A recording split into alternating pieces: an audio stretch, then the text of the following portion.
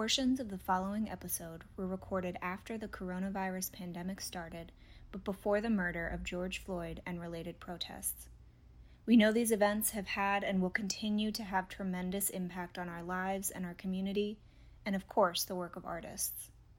We assert that Black Lives Matter and will be working on content that deal with such topics.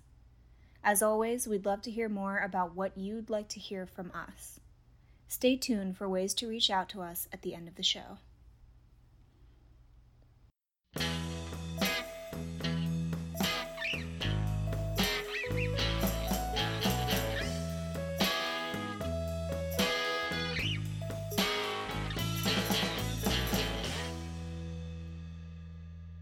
Welcome to the Relief Podcast from the Akron Art Museum. Comfort and joy for these uncertain times.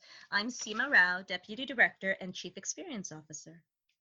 Hi everyone, I'm Gina Thomas-McGee, Curator of Education. So today's topic is motivation. And I was thinking, Gina, if we had recorded this podcast on February 4th, 2020, what do you think we might talk about? Oh my goodness. We'd probably talk a lot about the future, maybe, especially because February, it's like, you're looking at the end of winter, starting to plan spring and summer programming.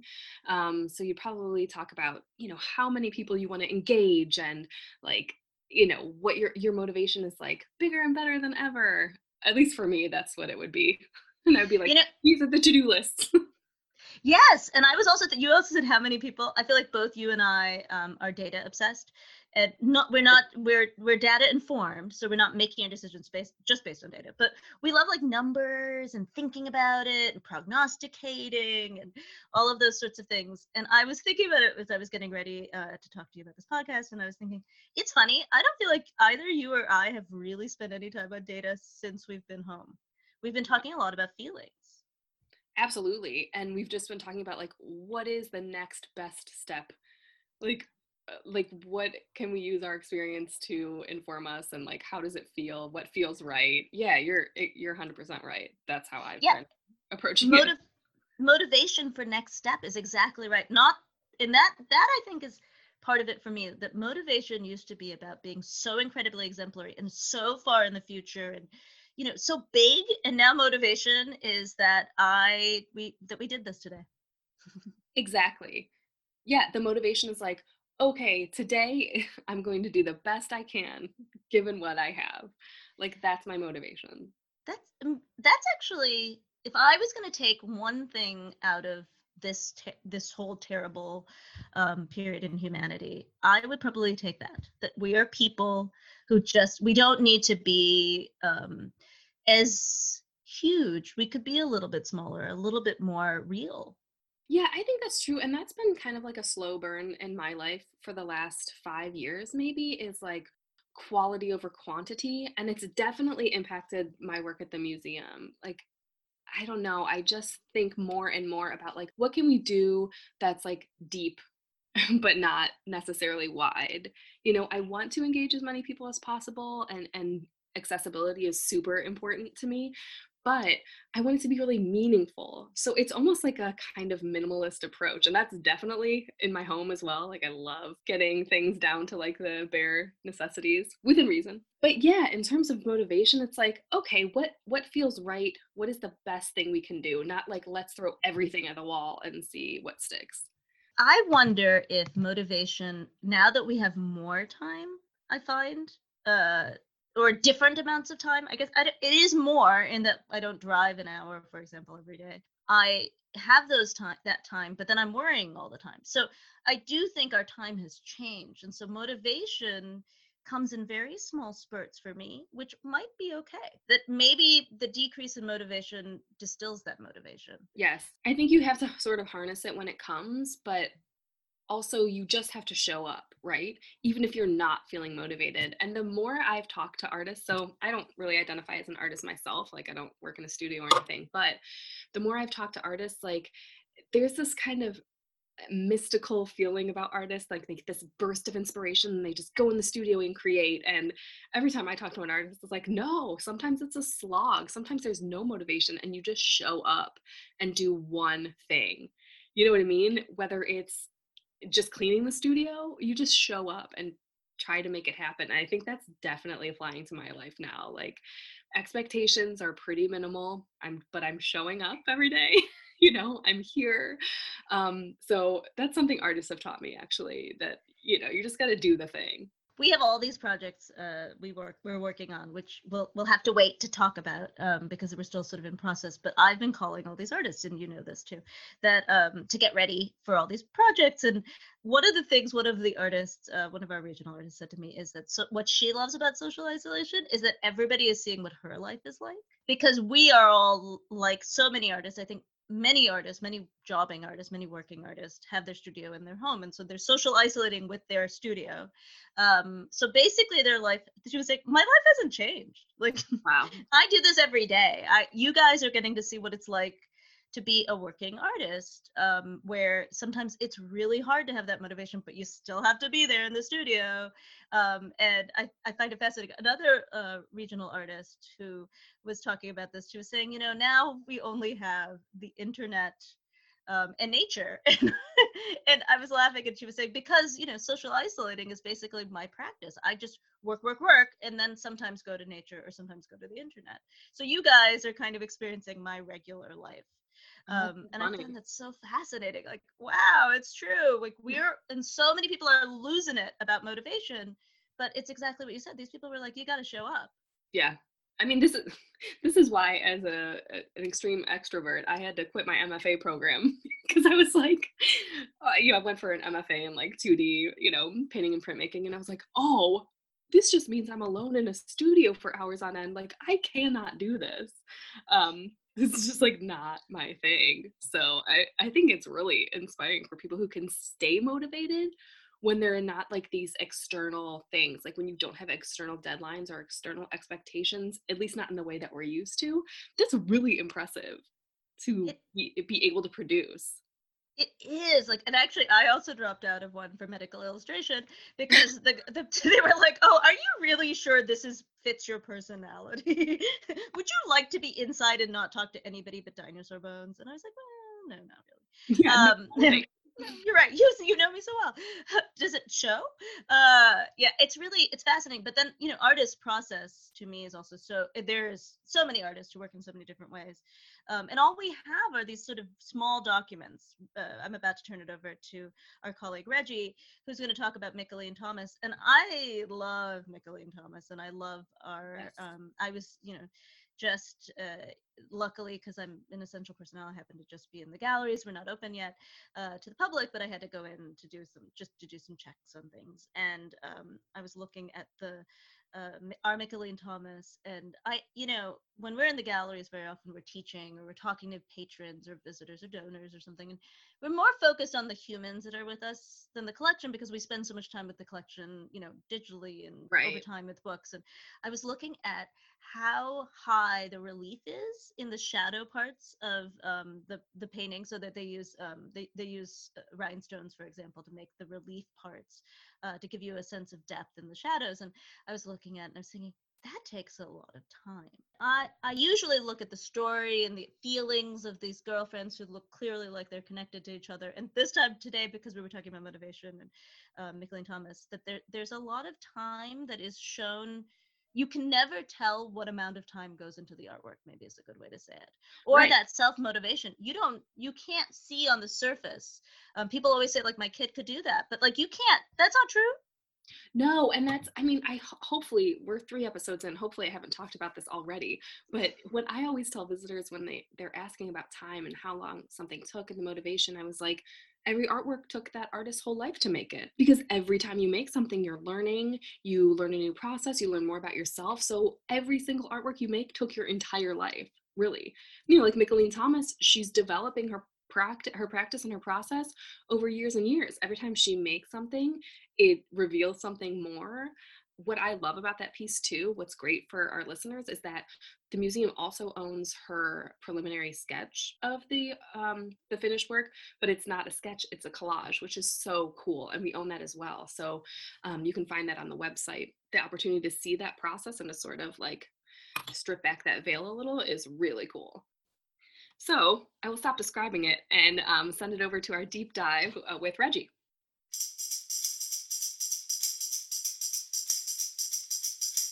Welcome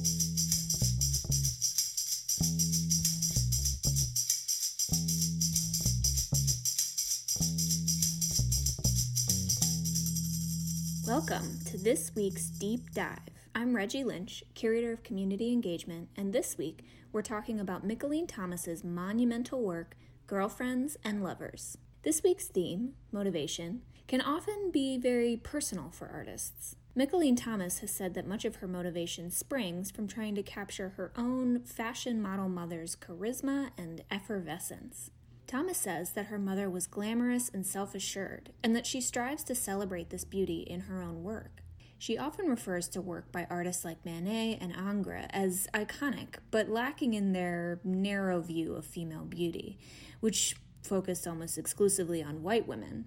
Thomas has said that she wants images of black women to be held in this same iconic light, and she creates her work as a way to balance the scales. Thomas also uses her practice to elevate the popular culture and fashion that her mother exposed her to as a child. Girlfriends and Lovers, for example, is actually a recreated version of a Pointer Sisters album cover, which was an album she listened to growing up. In Mickalene's version of the album cover, these fashionistas are completely bedazzled with rhinestones, recalling the glamorous clothes that her mother wore. All of these personal references are set against a background of art historical illusions, like African textiles, parquet floors, and black and white tiles reminiscent of 17th century Dutch households. What's more, she's created this work on a giant scale, much like the greats like Rembrandt and Picasso. In short, this painting is a testament to her own motivations to immortalize her and her mother's stories. Thanks for joining this week's Deep Dive. Hope to see you back soon for another close look at our collection.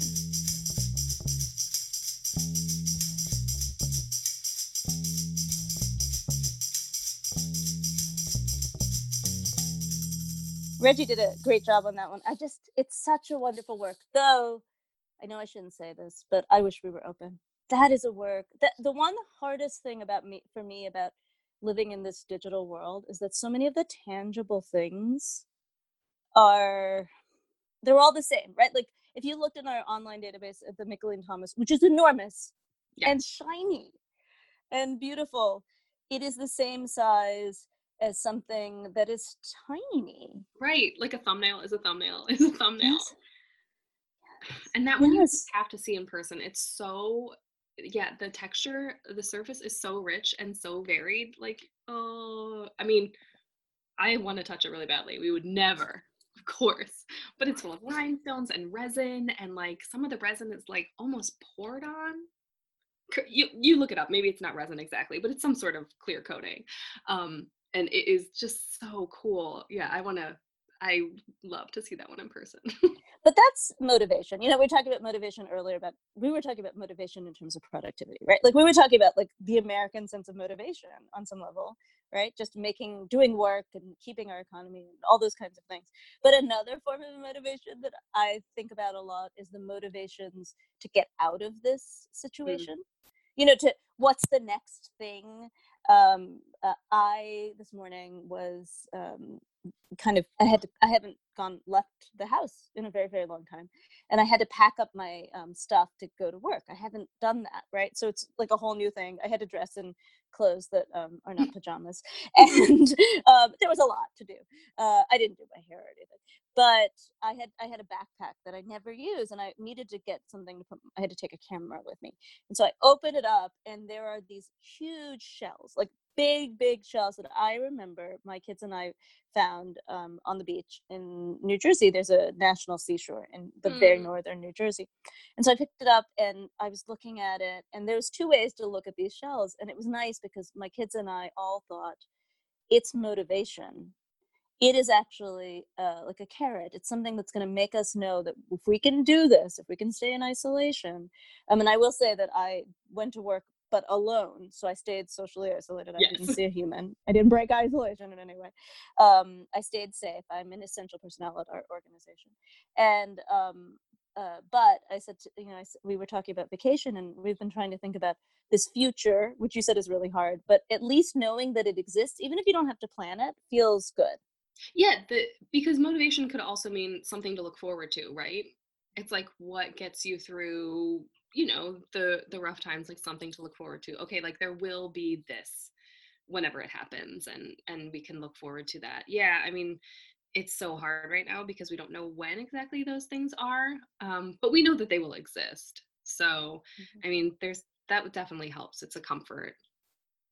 And I hope a lot of people look forward to coming to see authentic works of art at our collection, or really any museum in the country, because you can't, it is the only one. Whenever I talk to my family, particularly, who are definitely not museum people, and they say, I just wish that I could have seen a Van Gogh at my museum. Why don't they have one too? Or why do you have a Michelin Thomas like that and I don't have one? And it's so, or Warhol is another one, I think, because there's enough that people perceive there'd be enough for every museum. Right. But it's because we're so used to having, everybody can go to IKEA and get a poster or whatever. And I do hope that authenticity is one of those drivers of motivation, that people want to see things that are different and new. And I do think people, I mean, at least for myself, at the end of this, I will really, really value experience. And like, because we are making memories now, we're making memories at home. And it's, for me, that's motivation for, even when this is over, to continue realizing that like there's an opportunity each day to make a memory. And of course, my children are very small. I have a baby and a preschooler, so I'm always thinking about that because this is their one childhood that they get.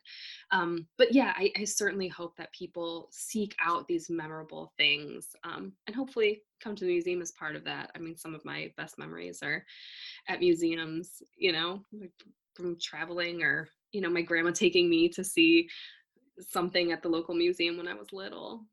Oh, it's interesting memory. My daughter, one of my daughters has like sort of one of those really crazy steel trap memories, just crazy things. Do you remember when you said this, mommy? And I'm like, no. Plus, mommies don't remember the things we say. We say so many things. Yeah, you can never say I promise. I know. Yeah. I ended up having to make blueberry muffins this Sunday at 8 because I had promised when I wake up I would do that. Mm-hmm. And I was like, oh, what was I thinking? Like, oh my God. But so we've been talking a lot about, do you remember when we went on this vacation? Or do you remember when we went to this place? All the things that we can't do right now. And I've been real struck by the things that create memory and that would never be the things you would think. Like you as a parent maybe planned, we've taken a lot of huge trips, and like for example, we went on this enormous trip down the Pacific coast, and in a very surprising way we decided to camp, which could not be any less like us. And the things I imagined, like we went to Mount Rainier, and we went to Crater Lake, and like we went to Mount Chat, all these real places that I felt like would be the memory. And then they were telling me about we went into, it was really hot in Mendocino, and I let them have, like at very early in the morning, I let them eat a lot of ice cream, and we bought it from a hippie who had like rainbow dreadlocks. And awesome. So yeah, it was awesome. I mean, obviously there's a memory for you, but I had spent all this time thinking about like we're gonna camp in the like Redwood National Park, which we did, but that's what they remembered. And I do think that one thing that's so important about artwork, actually, in some ways, is that it often is the image that you didn't expect. It's an unexpected moment. Yeah. It isn't there are the works, and I do say, I like to remind people that we have very, very well-known works like in Ansel Adams with a moon that one of our curators had just had in a show that closed recently. But then we have other works that are just these amazing snapshots of things that you couldn't articulate. Like it's not a moment that you would think of. Yeah, that you aren't expecting, and maybe that's why it grabs you even more. It's what's funny is I get a lot of thank you notes from students who visit the museum, and it's so funny. I mean, we get drawings of all the artworks in the collection, and I love to see those, but I do get notes fairly often by students who their favorite thing was the elevator. Right? Because the elevator at the museum is a very weird shape. It's like an obelisk that got like crushed or something. It's like I don't know how you would even describe it. It's like a square column that got crushed and crumpled. Yeah. I think actually obelisk that got crushed is a great. I don't know. Yeah. I'm going to go with that from now on. Okay. If they don't listen to the podcast, I won't even credit you. It's an official architectural term. But yeah, students like just the experience of writing in that bizarre like shape, and it's made of concrete. So you never know what the memory is going to be, the lasting impact. It's really fun to watch to see what people are kind of inspired by. And that's probably motivation for that kid, when he says to his family, like, hey, can we go to the museum? I want to show you this elevator. That's his motivation. I love it. I'm all for it. And for an artist, you don't know where motivation's going to come from. And I look at a lot of artists' work, like we're about to throw it over to our colleague Caitlin, and you look at this artist's work, and I mean, there's such a rich vocabulary of visual imagery that is behind the artwork. And for a lot of artists, it is a lifetime. It's exactly what you said. It's accrued learning, and you draw and draw and draw and draw and draw, or you make and make and make, you photograph and photograph and photograph. And it's that kind of richness that you're drawing on every time you make something. Exactly. Yeah, the artist that Caitlin's going to interview today, Erin Foster, it seems like really interested in dabbling in all sorts of things. I love seeing artists do that. They just take something and sort of make it theirs and experiment with it. It's really, I don't know, it's kind of an inspiring process to me to be such a tinkerer and dabbler. So let's throw it over. Caitlin, let's hear what you have to tell us. Hey, it's Caitlin, and for today's Shop Talk, I chatted with artist and educator Erin Foster. Erin has exhibited widely, both nationally and internationally, and his work varies in media, from printmaking to book arts, video, and installation. His work reflects his research, observations, and reflections on physical places, and about how having shared dialogue can further drive empathy for the places and spaces that we occupy together. So sit tight and enjoy Erin Foster's Shop Talk. Erin, I'm so excited to have you on. Well, thank you. Yeah, thank you for having me. I'm super excited to be here. So as you know, our featured artwork this week is Mickalene Thomas's Girlfriends and Lovers, which is perhaps the museum's most loved work. What are your thoughts on this piece, let alone this artist? Mickalene Thomas is it's just a privilege to even be in a conversation with her. Though I work in a way that's very divergent from hers, I take a lot from her sort of sense of exploration and sort of inventiveness. I'm really inspired by how diverse she is with modalities and the way that she works, that she's not sort of easily pigeonholed into one area. And the work in and of itself, I find really special.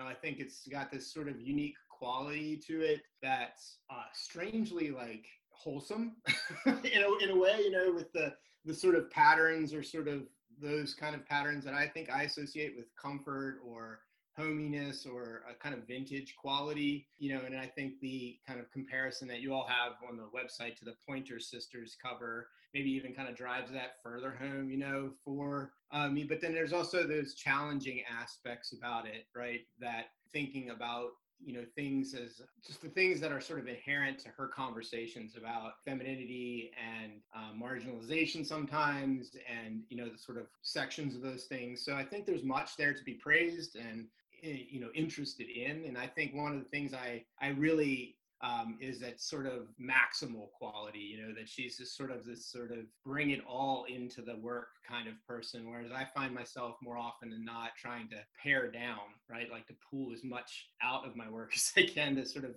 focus the work. So yeah, I could speak for hours, but I think that she's just a real inspiration. I love how you both explored like the generality of the work, like when you first come into interaction with it, how it seems very just striking the scale of it, let alone these like textures and collage that she's pulling from. Then delve into those like deeper conversations that she is having about power and position. And you said that so eloquently. Thanks. Yeah. So a big thing with Mickalene, I think, is her motivation and drive. It's just phenomenal. When we picked this topic, I soon picked you as the artist just because your work ethic is just incredible. Taught me at Kent State in printmaking, and most nights when us students were in the studio late hours, you would be coming back from dinner with your family, or the kids are going to bed and you're back at it grinding in the studio, or you're back there early in the morning. Through all of that, you were constantly in exhibitions and juried shows and group shows. And so just tell me how you're so incredibly motivated, but really, like, what does motivation mean to you? Well, I think motivation's everything. And I think like for everyone, my motivation is a combination of like, external things. I want to eat or, I want to maintain employment or, those sorts of things. And then I think there are the much more personal drives or impulses, sense of pride in what you do, a desire to sort of, positively represent the people that you love and, kind of put your best foot forward. Those sorts of things are very important to me. But I think also just specifically to the work, I really love what I do, and I'm a sort of infinitely curious person, and I really love the research. And I always wonder, I think after every little thing that I do, if I could do that better. I think that's really important to me, is that I like to consider myself a very social person, and I love dialogue and conversations like this. And I think of my work as a kind of conversation proxy for me, a way to kind of get my point across. And I think I have a lot to say, I guess. So, it's always something, right? So I always find a reason to come back. And I don't think it's ever hurts that I just really, and I know this sounds maybe sort of tropic, but I really genuinely love what I do. And I'm always finding something else in the process that makes me inspired and want to do it again. You were such a great professor in that way, where you're constantly helping us explore that curiosity. And that's a really hard thing to do, I feel like, is keeping up with being curious. And the drive and the push can be kind of exhausting at times. Honestly, though, you've touched on it a couple of times. I do think teaching helps. The conversations in the classroom are crucial. And I think I wouldn't want to be a teacher if I didn't have that sense of curiosity. But I definitely think the conversations, again, going back to that dialogue, or again, it comes back to that wanting to make sure you're doing your best and representing your ideas correctly to your students. You asked really great questions, which made it really that much more fun, I think, to just remain engaged with the process. So now I'm going to switch to questions that are more fun motivated, if you will. Right. So what is the first thing you do in the morning? Coffee. And then in one way or another, I'm a list maker, and whether that's a mental list or just like a physical list, but I'm always kind of trying to organize, my day. But I think a big part of my morning routine is to read. I think it's really important to kind of like stay in tune with the world at like some level, because like you said, I think with work schedules and everything else, you can develop a real, kind of myopia and live in your head. That's my like trifecta. I like that. And now, speaking of the threes, what are your 3 desert island studio needs? Okay, so I saw this question, and this is the one that gave me the actual like most panic. I mean, you do recognize, right, that I'm a printmaker, and like my whole world is like tools and toys and equipment. So it was really hard to carve this down. It was truly a desert island situation. Either an infinite supply of paper, or the ability to make my own paper, something to mark with, right, and something to remove marks with. If I could have those 3 things in unlimited supply, I think I could probably cobble together a satisfactory kind of go at it. But that you both select materials that are so vague, something to erase with, very vague, but an endless supply of that vague thing. Yeah. Well, I mean, I'm going to be busy, right? Right. So maybe out of those, what's your favorite tool? I mean, I think that I would probably be kicked out of the Printmakers Club if I didn't say a press, right, of some sort or other. I think more generally, though, I really love simple machines. I grew up in a kind of like agricultural area where they celebrated like archaic machinery. And, it was like a lot of things that are like, they're so fascinating to watch because they're just a system of like levers and pulleys and weights and, So I just really like those kind of things that you can see the mechanics of what they're doing and how they're going to do it in a very like open and kind of clear way, but you're still sort of captivated by how they're doing it, right? I think like, there's no mystery to a printing press. I'm going to run this thing through this other thing that's very heavy and it's going to make an impression. Next question. What are or is your silver lining during this time? I think this moment, when you like step back from it and take stock, has been all about change and essentializing for me. And I think that this moment has really forced both of those ideas and made me take action on things that I may have put off for much longer. And it's given me a chance to really watch my family change and grow. And I think that's been exciting. But I think really, again, just thinking about it, I love the concept, I think, of essentializing, paring things down to their most kind of elemental form where they're like really hard to misinterpret or misunderstand. And this moment, you develop a very kind of organic thinking about your work and your artistic process, that sometimes it's good to be forced to think, actually, a lot of this could be carved away and I could still have something I'm really satisfied with and really proud of. It's been great. I think that part of it's been great. It's been hard to read and watch the news and know how many are suffering, but I do also see these glimmers, hopefully, of real actual change. And I think that that's really encouraging and something that may, as a person who's thinking about too little people living in the future, that could be a really positive thing if we all do this right, if we take advantage of this moment and really do what's right. I like the connection that you draw with essentializing and relating that to what you mentioned with Mickalene Thomas and your work, how she pulls in all this stuff, yet you really pare down. It just proves how much your work is a part of your existence, and your process and your thinking about what you're making is also how you live your life. So now, really brief, quick, snappy questions. This or that. So first one, old or new? New. Half full or half empty? Half empty. Yeah. Oh. Morning or night? Morning. Fast or slow? Fast, maybe. Fast, okay. Yeah. And last one, the big one, salty or sweet? Woof. Salty. Salty? Yeah, totally salty. Do you have a salty snack?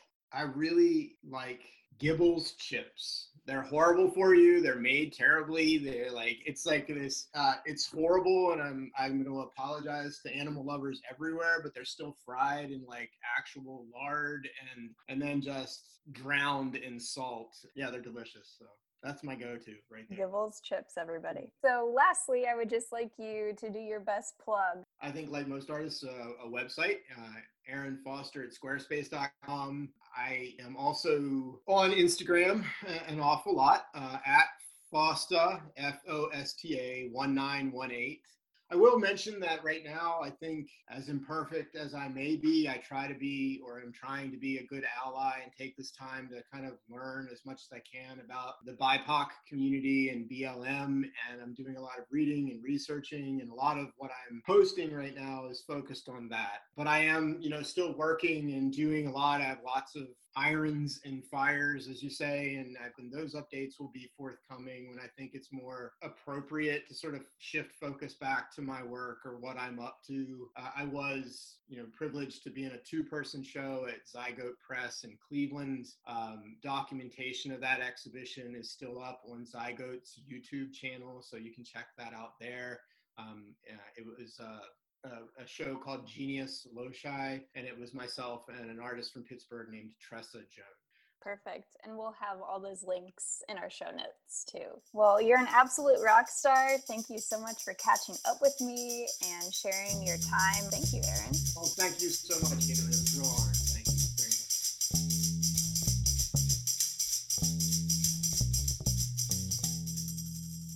Excellent. That was so interesting to hear from Caitlin and one of our local artists again. We will certainly put the artist's work in the show notes so you can check it out a little bit more closely. And if you're interested in reaching out to us about something you heard today or something you'd like to hear in the future, please do. The podcast phone number is 330-790-1622, and the email address is podcast@akronartmuseum.org. Thank you for listening to the Relief Podcast from the Akron Art Museum. Comfort and joy for these uncertain times. Relief Podcast is a production of the Akron Art Museum. Today, you heard from staff members Gina Thomas-McGee, Seema Rao, Reggie Lynch, and Caitlin Evans, along with artist Aaron Foster. Special thank you to Jordan King, who wrote and performed all the podcast theme music. Until next time, take care and live creative.